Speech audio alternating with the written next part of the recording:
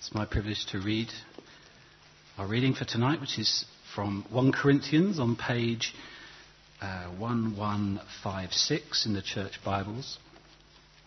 It's 1 Corinthians chapter 15, starting at verse 35. And the title in my version says, The Resurrection Body. But someone may ask, how are the dead raised? With what kind of body will they come?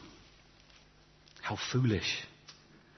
What you sow does not come to life unless it dies. When you sow, you do not plant the body that will be, but just a seed, perhaps of wheat or of something else. But God gives it a body as he's determined, and to each kind of seed he gives its own body. All flesh is not the same. Men have one kind of flesh, animals have another, birds another, and fish another. There are also heavenly bodies, and there are earthly bodies. But the splendour of the heavenly bodies is one kind, and the splendour of the earthly bodies is another. The sun has one kind of splendour, the moon another, and the stars another, and star differs from star in splendour. So will it be with the resurrection of the dead. The body that is sown is perishable. It is raised imperishable. It is sown in dishonour. It is raised in glory. It is sown in weakness. It is raised in power. It is sown a natural body. It is raised a spiritual body. If there is a natural body, there is also a spiritual body. So it is written, the first man, Adam, became a living being.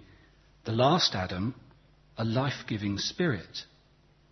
The spiritual did not come first, but the natural. And after that, the spiritual. The first man was of the dust of the earth.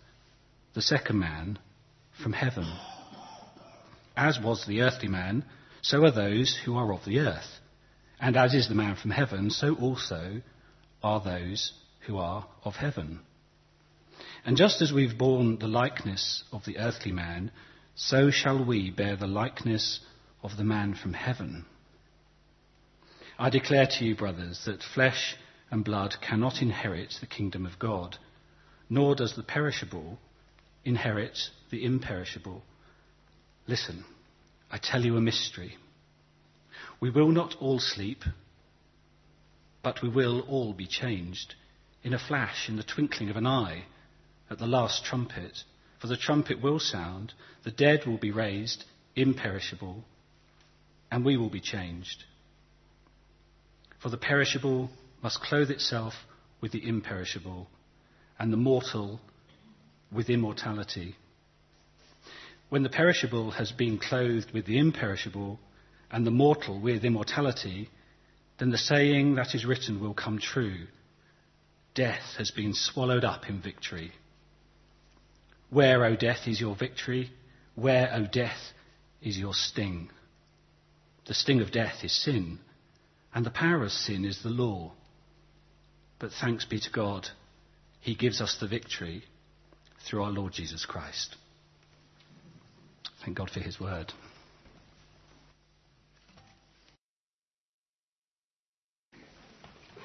Good, and let's have our Bibles back open as well. 1 Corinthians chapter 15. I'm going to read to us verse 51 and 52 again, and then I'm going to pray before we look at this passage together. 1 Corinthians 15, 51 and 52. Listen, says Paul to the church in Corinth. I tell you a mystery. We will not all sleep, but we will all be changed. In a flash, in the twinkling of an eye, at the last trumpet. For the trumpet will sound, the dead will be raised imperishable, and we will be changed. Heavenly Father, thank you that your word is trustworthy and true.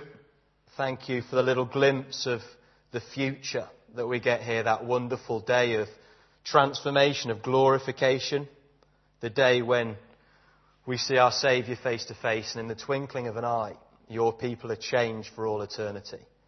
Heavenly Father, as we consider some of these truths this evening, I pray that you give us minds not only to engage with what you have to say, but I pray that you give us hearts that are ready to embrace this, Lord, that we'd be excited as we leave here by the vision of the future that you've given to us and the promise that is ours through faith in Christ. So help us this evening, we pray, to this end.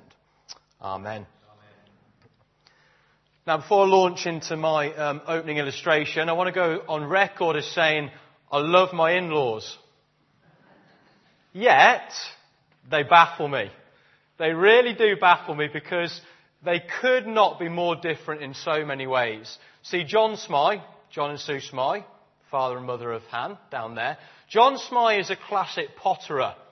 He just potters around the house. I'm not quite sure what he does, but he starts loads of things and leaves them unfinished. And when he's halfway through, he thinks of something else to start. So there's projects in the garden, there's projects in the house, there's stuff everywhere that he started, and he's never finished anything. I remember the first time I went round there 3 years ago, and I saw the plans for the new patio, all the architecture plans. About a year on, they'd laid a trial slab in the middle of the patio. Another 2 years on, there's just one trial slab still there in the middle of the patio. The skirting board's still going on. He started that 13 years ago when they moved in. And so whenever you wander around the house, you just see little glimpses of these lovely projects that John Smythe started, and he's not yet finished. Yet Sue Smythe, on the other hand, she's a classic completer finisher. So she's got a little wad of paper held together with a big bulldog clip by the phone in the kitchen. Every morning she writes a list of everything that needs to be done. And nothing, Helen's smiling at me because I think this is Helen as well, nothing gives Sue Smythe greater pleasure than ticking things off a list and thinking, that is done, magnificent. I think the only thing that's not ticked off on a list is the list that she started writing for John. But here's the point of the story. One hand, you've got John, starts loads of things, never finishes them. On the other hand, you've got Sue, who is committed to finishing what she's started. And see, in these evening services, as we've looked at this wonderful process of salvation, the work of God in the heart of a human being, thank God that he's more like Sue Smythe than John Smythe. Because God is committed. He is committed to finishing what he has started in our lives. He is committed to completing what he's begun in the lives of believers. What he initiated in election before the very foundation of this earth. He continues in calling people to himself. He continues in justifying people, declaring them in the right with God. He continues in adoption to bring them into his family. He continues in sanctification as he changes them, as he transforms them into the likeness of Christ. And one day, he will complete in glorification.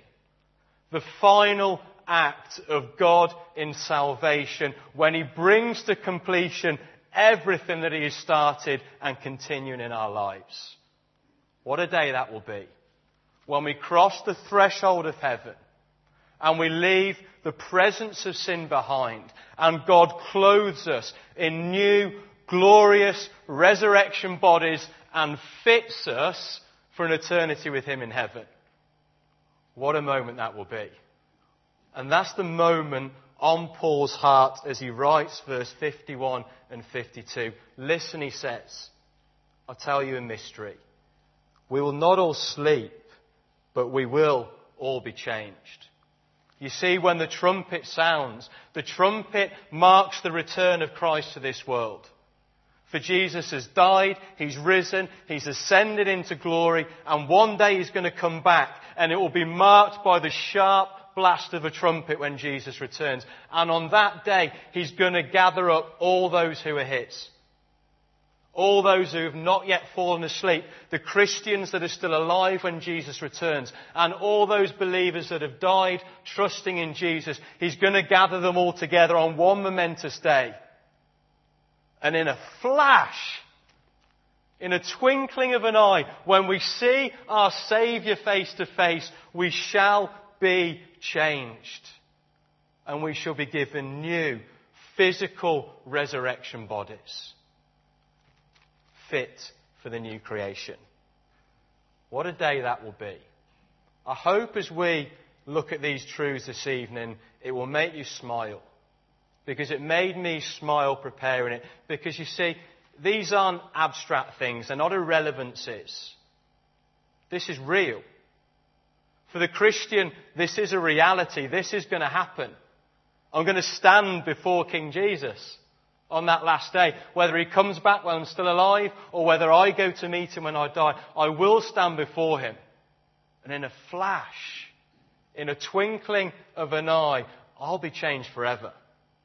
And so will all those that put their trust in Jesus. What a day that will be. Before we look into the detail of what that resurrection body will be like, because that's Paul's concern in 1 Corinthians chapter 15, I think it'll be helpful to pause for just a moment and consider the original listeners, the church in Corinth, to understand the situation they were in. Because you see, the prevailing culture at the time, the prominent Greek thought, would have contradicted this completely. Because in the Greek mind, physical things were evil. Physical things were evil. And so for the Greeks, this wasn't only a ludicrous truth, it was something they didn't even want. Because for them, salvation was freedom from the body. Within Greek thought at this time, where the church in Corinth was, salvation was liberation from the body. The physical body was almost a prison for the soul, and they waited a day when the soul was free from the body, because physical things were evil things in the thoughts of the Greeks. But in stark contrast, the Bible says no. From the very beginning, God has been concerned about the physical. He made a physical world, right? Genesis chapter 1 and 2. A physical, ordered world. And do you remember what he pronounced upon that world? It is good. It is good. It is good. It is very good. God made physical things good. They were part of God's good world. They're not evil things. Yes, they're broken. Yes, they're corrupt now. But he made them good. And God says in the same way, there is a physical world to come. A new creation to come. A physical world. And that will be good as well. And it makes sense, therefore, doesn't it, says Paul, that if we're going to live in that new physical world forever, then he's going to give us new physical resurrection bodies to be a part of that world. And our guarantee? What's our guarantee? Well, in the first half of chapter 15, before we arrive at our verses tonight, the guarantee is Jesus. Because Jesus died physically. Jesus rose physically. And he says, so it will be for you. If you trust in me, if you trust in my death and my resurrection, you too will be raised physically to live with me in that new world. And so the question that we must be addressing now as we arrive at verse 35 isn't whether there is a resurrection. Paul has made it abundantly clear there is a resurrection to come. The question now in verse 35 is, what will these resurrection bodies be like? Look, verse 35. Someone may ask, how are the dead raised? With what kind of body will they come? See, this I think is a question from the skeptics. The Greeks that were hanging around the church at the time, and they were mocking Paul. You see, this isn't a genuine question. You can see that by Paul's response in verse 36. How foolish, he says. These are people that are mocking the concept of the resurrection. Skeptics that are saying, Paul, how can you be so stupid? Why on earth do you even want a physical resurrection? Paul says to them, how foolish you are. How foolish you are to so easily dismiss not even the possibility but the reality of a physical resurrection. And he goes on to help us understand what the nature, what the quality of this physical resurrection body will actually be like. And he uses two illustrations that we're going to look at this evening. The first illustration, look, is an illustration from nature. You see it there in verse 36. He uses this analogy of a seed. You can hear all that language about sowing and about growing. He uses the illustration of a seed from which springs forth new life to help us understand what these resurrection bodies will be like that one day we're actually going to be given. Let me read it to you. Verse 36. How foolish. What you sow does not come to life unless it dies. When you sow, you do not plant the body that will be, but just a seed, perhaps of wheat or of something else. You see, God is in the business of bringing life out of death. Just look around, he says. Look around at the harvest fields. Ever been there, time of harvest? And there's fields of golden corn all over the place. Life, abundance, richness. He says, take a look around. Where does that life come from? Where do those fields of corn come from? Dead corn. Because the corn that was living dies. And the seed of that corn, it goes back into the ground and it decays. But from the seed of that corn, there is an abundance of life that comes forth in its place. And Paul says it's exactly the same with the resurrection of the dead, with me physically. One day, like the corn, I'll die. I will. But the seed of this body will go to the ground. This body will decay. But God says, from the seed of this body, He'll bring new life.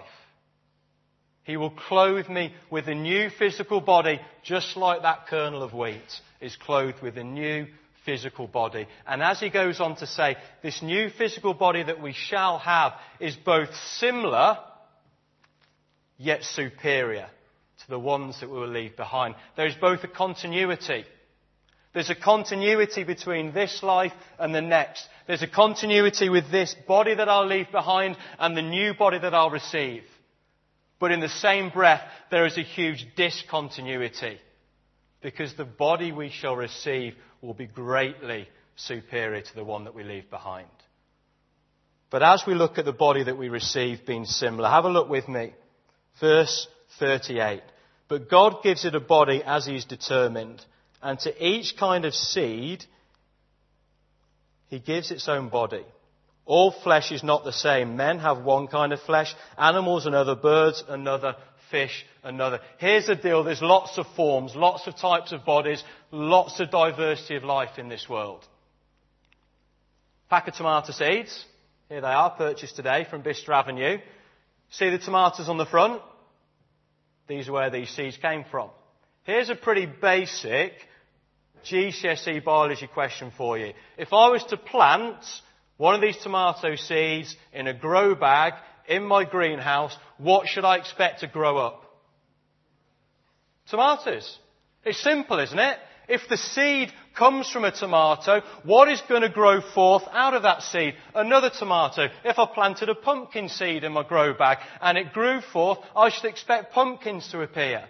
Because what comes forth from the seed is similar to what was left behind. It's not the same. It won't be identical to the tomato that it came from, but it will be of a similar form. It will be like the original. And it is the same, says Paul, with the resurrection body. Just look at the person of Jesus. Turn with me to John chapter 20, if you would. Jesus is the perfect example of this. John chapter 20, verse 15. You may be familiar with this little story. Mary Magdalene, she arrives at the tomb to address the body of Jesus, and she finds the tomb empty. And so she's weeping. But in verse 15, we hear the voice of Jesus behind us saying this. Woman, he said, why are you crying? Who is it you are looking for? Thinking he was the gardener, she said, Sir, if you have carried him away, tell me where you've put him, and I will get him. Jesus said to her, Mary. She turned towards him and cried out in Aramaic, Rabboni, which means teacher. Mary turns round and she sees Jesus.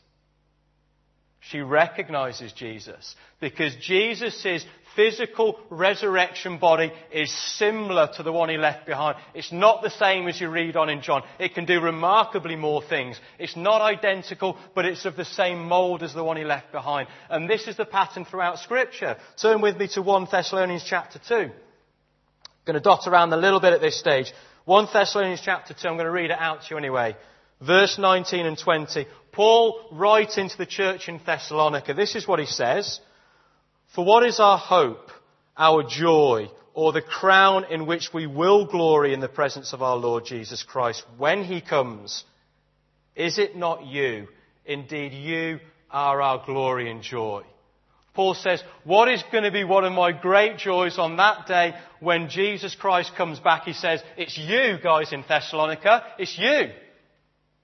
It's the people I first told the gospel to, people who I saw come to faith, people who I shared my life with. And one of the great joys for Paul in heaven on that final day, second only maybe to seeing Jesus, is to see the people from Thessalonica. And his heart to be filled with joy as he is reconciled with fellow believers, people that he has seen come to know Christ. That day of reconciliation. Why? Because Paul will recognize them. They won't be foreigners to him. Because in some remarkable way, their bodies will bear the same resemblance as the ones that left behind. Because the life to come is a continuity in some way of the life that we leave behind. What a lovely truth that is it not? That we will recognize believers in glory because in some way, just like the tomato seed, when the seed of this body goes to the ground, from it, God will give me a new form and a new body that in some way will be similar to the one that I left behind. Yet, in the same breath, Paul says the body to come is going to be remarkably superior. Similar, yes, but not the same. Remarkably superior. Flip back to 1 Corinthians chapter 15, because this is Paul's main point in this passage. Verse 40 and 41, there are also heavenly bodies and there are earthly bodies. But the splendour of the heavenly bodies is one kind, and the splendour of the earthly bodies is another. The sun has one kind of splendour, the moon another, and the stars another, and star differs from star in splendour. There are different levels of splendour, different levels of brightness, different levels of glory. And the splendour of the heavenly things is greater than the splendour of the earthly things. And Paul says in verse 42, so will it be with the resurrection of the dead. Because the body that is sown, the old body, is perishable. But the body that I'm going to be given, the new body, is of a different level of splendour. It is imperishable. The body that is sown, the old body, it is sown in dishonour. But the new body, it is raised in glory. The old body, the fragile frame I have here, it is sown in weakness, but it will be raised in power. Can you see the contrast that Paul is making? Yes, in some way, the new resurrection body will bear some resemblance to the one I've left behind, but it will be majestically superior. I mean, just pause for one moment on that first little phrase there.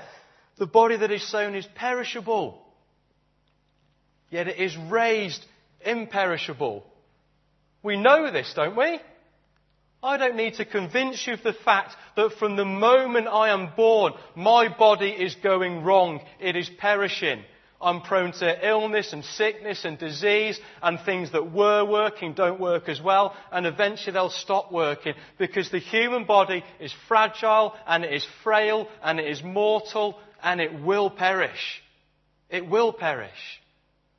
But God says the body we're going to have is imperishable. Imperishable. Han works at Stoke Mandeville, physio outpatients, but she does one weekend a week where she works on call in the respiratory ward at Stoke Mandeville. And it's a fairly common occurrence that in the night Han will get called out to help someone with a respiratory problem, to get stuff off their lungs. And probably 3 or 4 times in the last year, the person hasn't been alive by the morning. You see, this is the reality of the human body. For some reason, things give up. The lungs stop working. Our bodies are perishing. I went out for a run today and hurt my calf again. Something so small, but just a reminder, my body stops working. Things don't work quite as well, even at my age, as they used to. They don't. Because the body is frail and it is fragile. For those of you who are regular here, you'll know that just under a year ago, we had a tragedy up in Scotland on our Christians in Sport gap year where Craig Cathy, aged 19, hit his head when we were walking and he died. And I was in hospital with his mum and dad for 2 days when he was on the machine. And I was there just after they turned the machine off. And I watched with my own eyes his body go pale. You could see it. Over the course of 10 minutes, you could see the life drain from his body. It was visible to my very eyes. Where's Craig Cathy? He's a Christian. Where's his old body now? It's in a cemetery, decaying just outside Glasgow. Paul says, don't fear, Craig Cathy. The seed of your old body has gone to the ground. I'm going to clothe you with a new body. And it's imperishable. It's imperishable. It is unaffected by sickness and disease and illness. It cannot go wrong. It is not weak. It is not dishonourable. It is glorious. It is magnificent. It is supreme above anything you can ever imagine. And Paul says, it shall be yours. Not just you, Craig Cathy, but any person that trusts in the Lord Jesus Christ. One day we will be clothed with immortality. Can you imagine that day? Can you fathom it?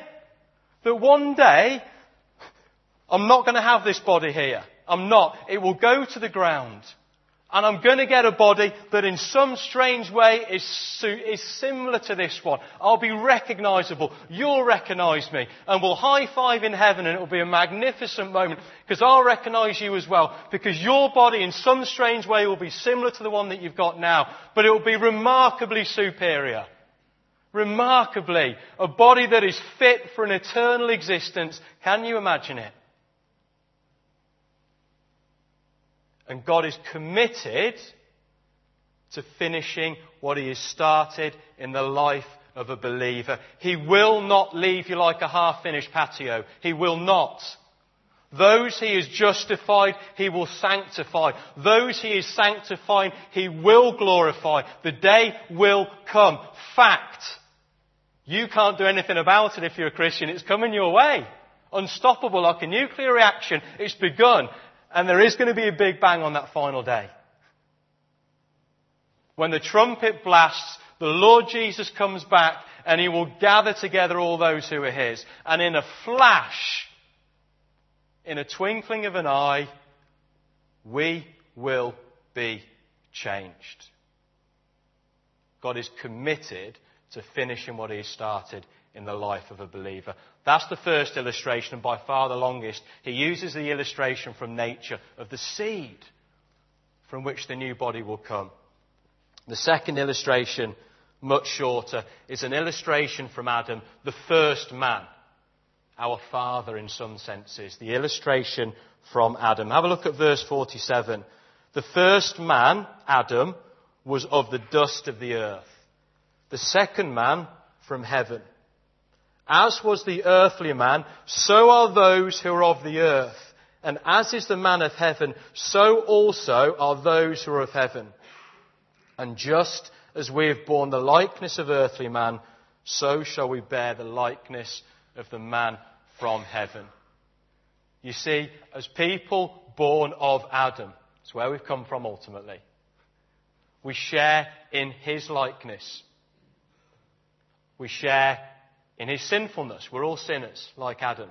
We share in his brokenness. We share in his frailty. We share in his mortality. We share in his perishability. We share in the fact that to dust we will return. We share in that because we are born of Adam. But for the Christian, we're not just in the likeness of Adam. The Christian is also in the likeness of Christ. We bear the image of the man from heaven, and we will also share in his likeness. I share in all that is Christ's. I will share in his resurrection body. I will share in his inheritance. I will share in his glory in heaven. I will share in all that is Christ through adoption. Because I'm adopted into God's family. Brothers with Christ now. And I will share in all that is his. And so this is the weird tension we live in, isn't it, as Christians? That I share in the likeness of Adam and I still experience the frailty and the mortality and the pain and the disappointment of life. I share in those things still. Yet I share in the likeness of Christ.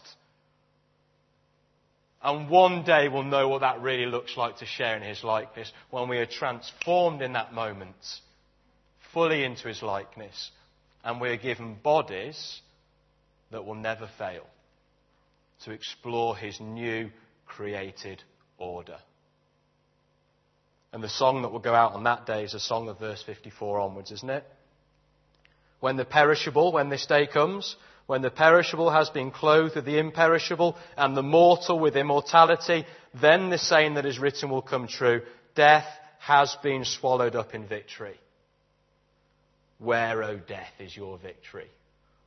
Where, O death, is your sting? It's gone. There is no victory for death because Christ has conquered the grave. And there is no sting. There's no sting. Death doesn't hurt anymore for the Christian. It's painful for those left behind. But it's not going to be painful for me. Death's just going to take me to be with my Saviour forever in a better world than this one. Sting of death's gone. And it should leave us with nothing else to say in our hearts but to echo Paul in verse 57, but thanks be to God. He gives us the victory through our Lord Jesus Christ. Let's pray.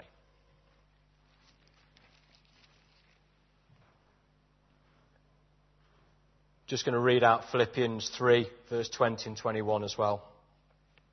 But our citizenship is in heaven, and we eagerly await a Saviour from there, the Lord Jesus Christ, who by the power that enables him to bring everything under his control will transform our lowly bodies so that they will be like his glorious body. Heavenly Father, thank you that the truths that we've considered this evening are no pipe dream. They're no possibility. They are a certainty, Father, for those who trust in Christ. This is a vision of the future. This is a reality that will come the way of all those that have trusted in the Lord Jesus. Thank you for that day of transformation, that day of glorification. Thank you that you're a God who is committed to your promises and will complete what you started in our lives. Heavenly Father, we thank you for the Lord Jesus who has gone before us and has died physically for our sin. But Father, we thank you that he too has been raised physically as a pattern of what will happen to us as well on that final day. Father, it is my prayer now that as we consider these truths, as they maybe warm our hearts in a world that is frail and broken by sin, to consider a world that will not be broken by sin and cannot be affected by the brokenness of this world. Lord, we long for that day.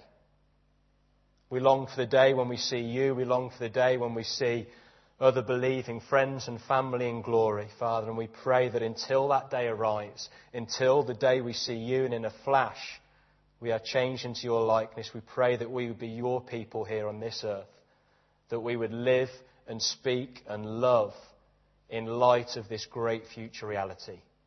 To the glory of your name we pray. Amen.